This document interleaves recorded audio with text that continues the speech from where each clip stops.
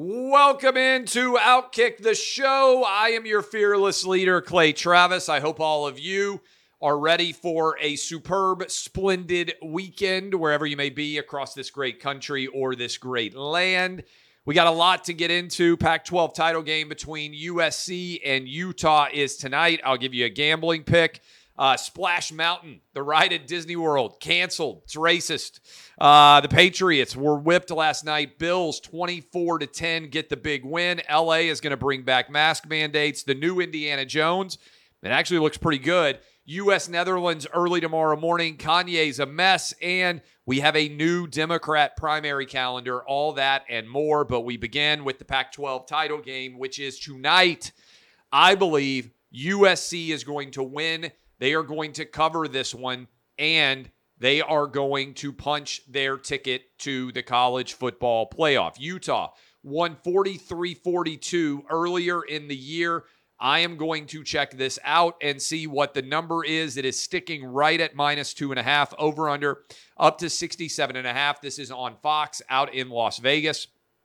If USC wins, I think all of the games that are taking place tomorrow, none of them will matter.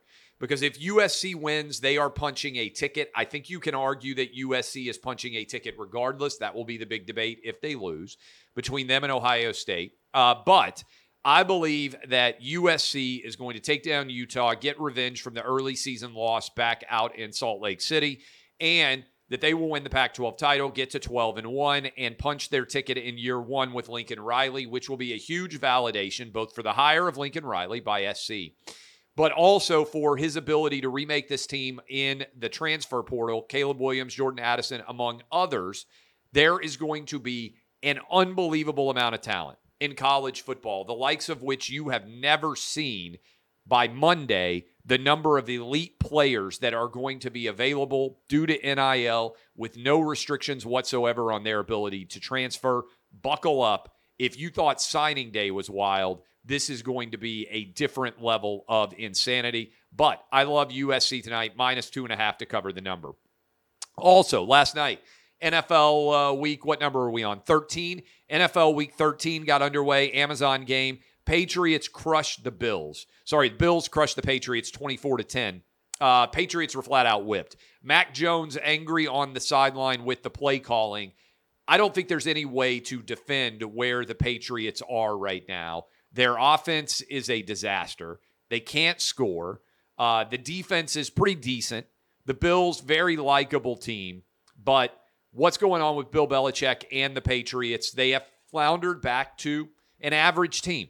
As soon as Tom Brady left, Bill Belichick became an average NFL coach again. He was an average NFL coach at best before he had Tom Brady. He was an elite NFL coach for 20 years with Tom Brady. Now, Patriots are back to not mattering, probably not going to make the playoff. They made it last year and got crushed by the Bills in Orchard Park. I think it's likely that the Bills are going to end up, I said this before the season started, my Super Bowl pick was Bills and Cowboys. Not in awful shape, to be fair, with that pick so far. I still like the Bills to ultimately win the AFC. If I had to pick somebody else in the AFC to win, who do you think I would have picked? The Chiefs. Because they're going to be good every year for as long as Patrick Mahomes is there. But Bills take down the Patriots. Interesting how this series has finally flipped. The only game the Patriots have left since Brady left town was that crazy 50-mile-an-hour win game, if you remember that one several years ago, that the Patriots found a way to win, partly based on the weather conditions and how crazy they were. Bills otherwise have finally reversed the long-time curse that they had to deal with in the AFC East. AFC East, two best teams we know are the Dolphins and the Bills. We'll see who ends up winning the AFC East there. Even the Jets. I mean, the Patriots are the worst team in the AFC East this year. I think it's fair to say we'll see how the final 5 or so weeks of that season go for those teams. We have got a huge mess from Kanye West. Late last night, Kanye West said that Chris Paul had cheated with Kim Kardashian. That was like his last tweet almost before his account got suspended because he was just kind of running like crazy. We'll see whether or not he's allowed back on Twitter. my general proposition is everybody deserves to be on social media, and we shouldn't be knocking people out in that respect. But Kanye, total mess, calls out Chris Paul, throws a bunch of bombs, mess on Alex Jones's show. I feel bad for Kanye at this point. He's an artist. He's incredibly talented. He at times has said and done things that I think are incredibly intelligent. He does oftentimes what artists are designed to do, which is expand the overall universe of comprehension, of discussion, of intelligence, frankly. That's what artists do. They challenge prevailing orthodoxy. He's gone too far, right? When you find yourself in a position where you're saying that you are a fan in some ways of what Hitler did, of the Nazis, that you think that they are criticized too much, that's too far. And when you've got Alex Jones even sitting back and saying, my goodness, this guy is, meaning Kanye, really, I'm going to have to, like you're saying, the stuff that I think is crazy, that is pretty wild in and of itself. So I hope Kanye gets help. I'd like to see him make music again. I'd like for him to be a good father. Obviously, it's hard to be a good father when you're taking shots at your ex-wife over relationships. Chris Paul, I mean, Chris Paul just chilling, having a normal night, not very active on social media. Suddenly, he's trending. I think the best defense Chris Paul has over this allegation of a relationship with Kim Kardashian is that Kanye is crazy and it's 100% not true. Devin Booker had a relationship with one of the Kardashian sisters. I believe that could be the entry point into how that relationship took place. I don't know in general, but it probably was not a very fun night for Chris Paul, given that he's married. The most common joke that was being made on Twitter is Chris Paul's going to have to give up the only ring he's ever gotten. Low blow, but he has been married since 2011. I would imagine that was not a very fun conversation to be having if you are Chris Paul. We'll be right back. Got to take a little break here. We are rolling with Outkick, and you don't want to miss a moment. Stay tuned. LA is talking about bringing back mask mandates. You can't even make up how crazy all of this is. LA is in the medium range of COVID transmission, and they put out news when it hits high, they're going to go back to masks. I don't know how you live in Los Angeles. I love LA in my time that I have spent out there, and I've spent a lot of time out there. I would have left LA a long time ago over this mask business. I would have left New York City over this mask business. Over all these COVID restrictions, I would have thrown up the peace sign and bailed. I'm very glad that I live in Tennessee, spend a lot of time all over the Southeast, and certainly a lot of time in Florida as well, where we also have a place. But my goodness, these LA mask mandates, if they come back indoor and if they officially put them in place, you people are insane. There is no scientific basis for this whatsoever. The masks do nothing to impact the spread of COVID. You can compare LA County with Orange County, and I can't believe I'm having to continue to make these arguments, and there's no difference in LA County or in Orange County, and that is because they don't have any impact against COVID. You people are crazy. You've lost your minds, but this is what I said would happen. If you don't hold there to be consequences here over all of these COVID failures, then the people who bought into all of these COVID restrictions are not going to change their behavior. They flat out are not. Tomorrow morning, U.S.-Netherlands. Really great matchup. U.S. has a chance to advance to the round of 8. Netherlands is a 3-1. U.S. would be a 3-1 underdog if they pulled off this upset. Netherlands, fairly decent favorite. I actually like the United States to be competitive here. No pressure. U.S. got past Iran, which was a massive amount of pressure on them. They now can play without fear, without concern, knowing that they are already advanced into the knockout stage, a place that Germany couldn't reach, a place that Denmark couldn't reach, a place that a lot of talented teams were not able to advance to. This, to me, feels like a perfect place for the U.S. to pull off an upset. If we did, it would be the furthest we have advanced in the World Cup since 2002 when we went to the quarterfinals and went to the round of 8. A couple of other stories that are out there. There's a new Democrat primary calendar that is going to be in effect for 2024. It would make South Carolina the first state on February 6th. New Hampshire and Nevada would be on February 13th. Then you would have Georgia on February 20th and Michigan on February 27th.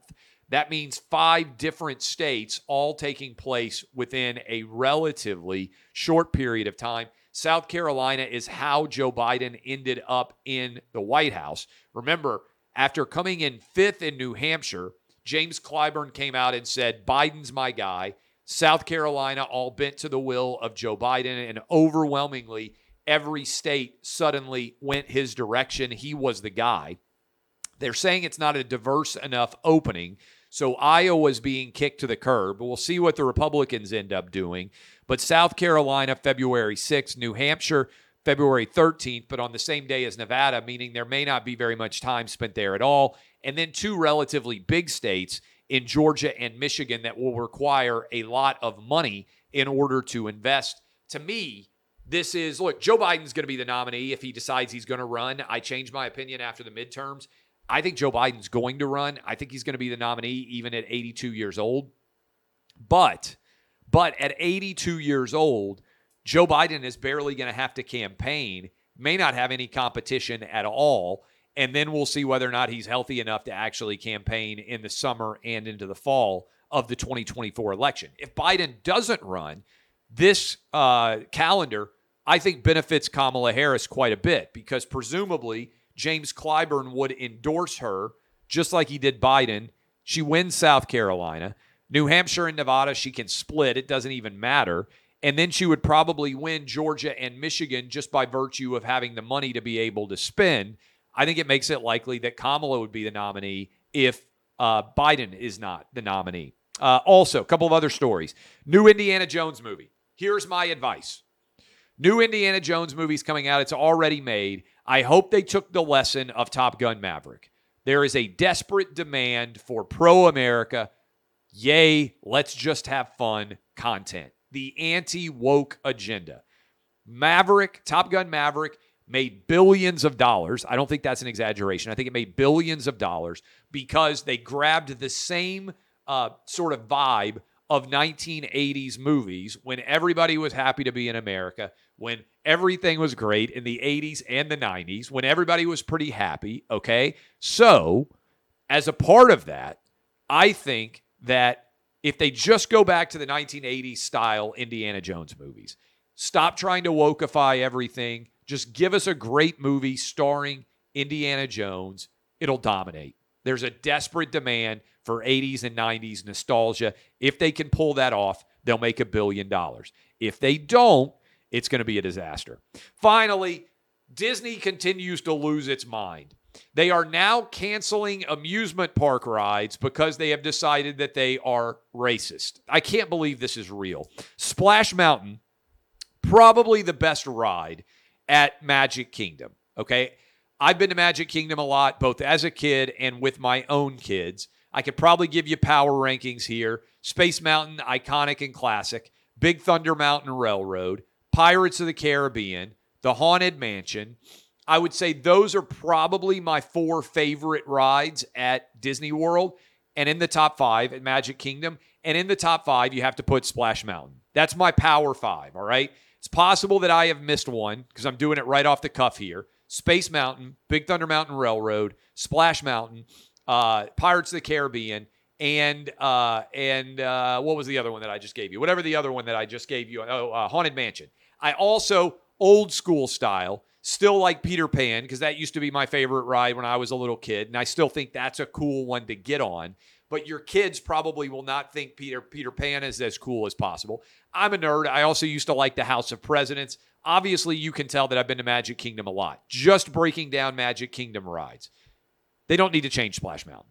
The reason they're changing Splash Mountain is they have decided it is racist to have Brer Rabbit on a ride because those are the the Chandler, Joel Chandler Harris, I believe. Again, I haven't done the research, but historically, those are the Joel Chandler Harris stories from a former slave in the South. That was where the Brer Rabbit stories came from. They made a movie about these called Song of the South that came out in the 1980s. I remember watching it when I was a very young kid. They later decided, Disney did, it was super racist, and they effectively canceled it everywhere. You can't see it anywhere. You can't find it anywhere, to my knowledge. I'd like to watch it again just to see what it was. I watched it when I was 4 or 5. I don't remember it since. So, reason why I bring this up. They're going to spend now like 2 years shutting down Splash Mountain and remaking it, wokeifying it, and making it a new ride that's based on a New Orleans-based movie about Princess Tiana, I think, and a toad. I've seen this movie. I don't remember very much about it. I've seen every Disney movie because I have kids, and every Disney animated movie. This is so dumb. The ride, Splash Mountain, great ride.